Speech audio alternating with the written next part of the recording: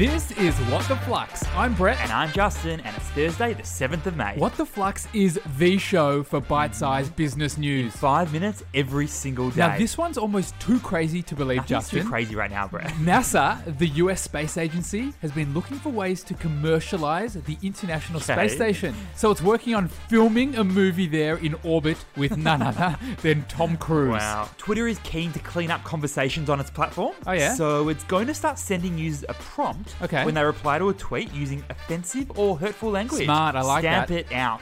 3 very large stories today, Justin. Let's get into do those. it. For our first, Blackmores, the Australian vitamins company, is enjoying a nice sales boost of immunity products thanks to the pandemic. But the question is, where are its next big sales going to come from? Well, firstly, Brett, add another category to the list of shopping items that Aussies have been hoarding. Oh, yeah? Vitamin C. You've got your toilet paper, your rice, your pastas, and you've got your ascorbic acid. AKA Vit C. So what else is happening at Blackmores? We know Blackmores is big in Australia Very big. and it plans to enter India one day soon. But it's big in China too, yeah? That's right. But it reckons it needs to lift its game in China. Why is that? Blackmores is well aware that the Chinese economy is beginning to recover. Yeah. So locals are going to be super keen to load up on their Australian-born vitamins and again. Blackmores needs to be front of mind for shoppers as that happens. So what's the key learning here? Blackmores is the master of customer segmentation. What is customer segmentation? It's when a business divides its customers into groups based on characteristics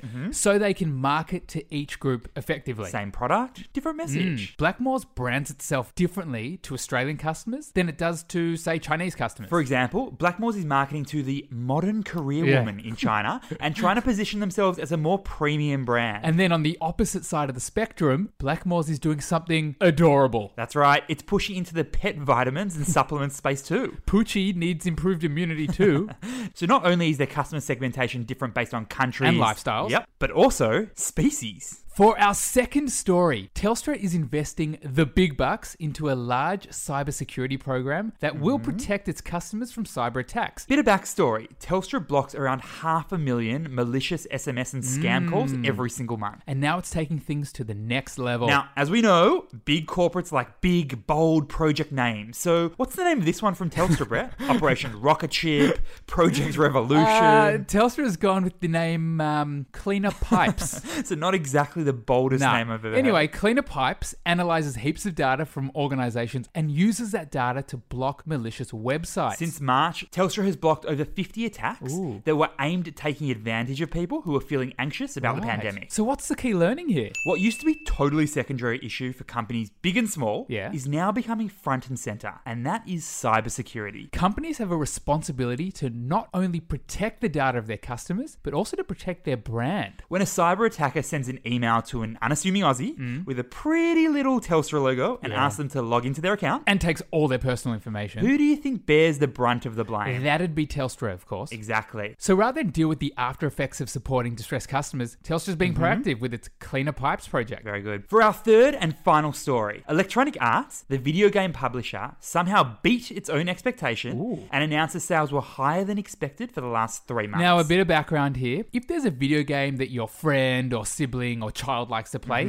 chances are EA made it. EA makes video games like Star Wars Jedi Fallen Order And FIFA, of course. and Apex Legends. But EA also earns a big chunk of its money from its live services. That's like the stuff players can buy in-game. Yeah. Sales have been going bonkers around the world over the last few months. And that's because the virus has forced us all inside. QEA hitting their best sales numbers in 10 years. And in case you were wondering, that number was over $5 billion. But somehow, EA shares were down around 5%, even though they exceeded almost everyone's expectations. So what's the key learning here? Just like in life, being a large public company is all about managing expectations. Except replace partner or friend expectations with investor Smart one. expectations. The reason for the drop in EA's share price is because professional investors had already expected super positive news from EA thanks to the pandemic. So when the numbers did come out, investors were kind of disappointed. Moral of the story, under promise, over deliver.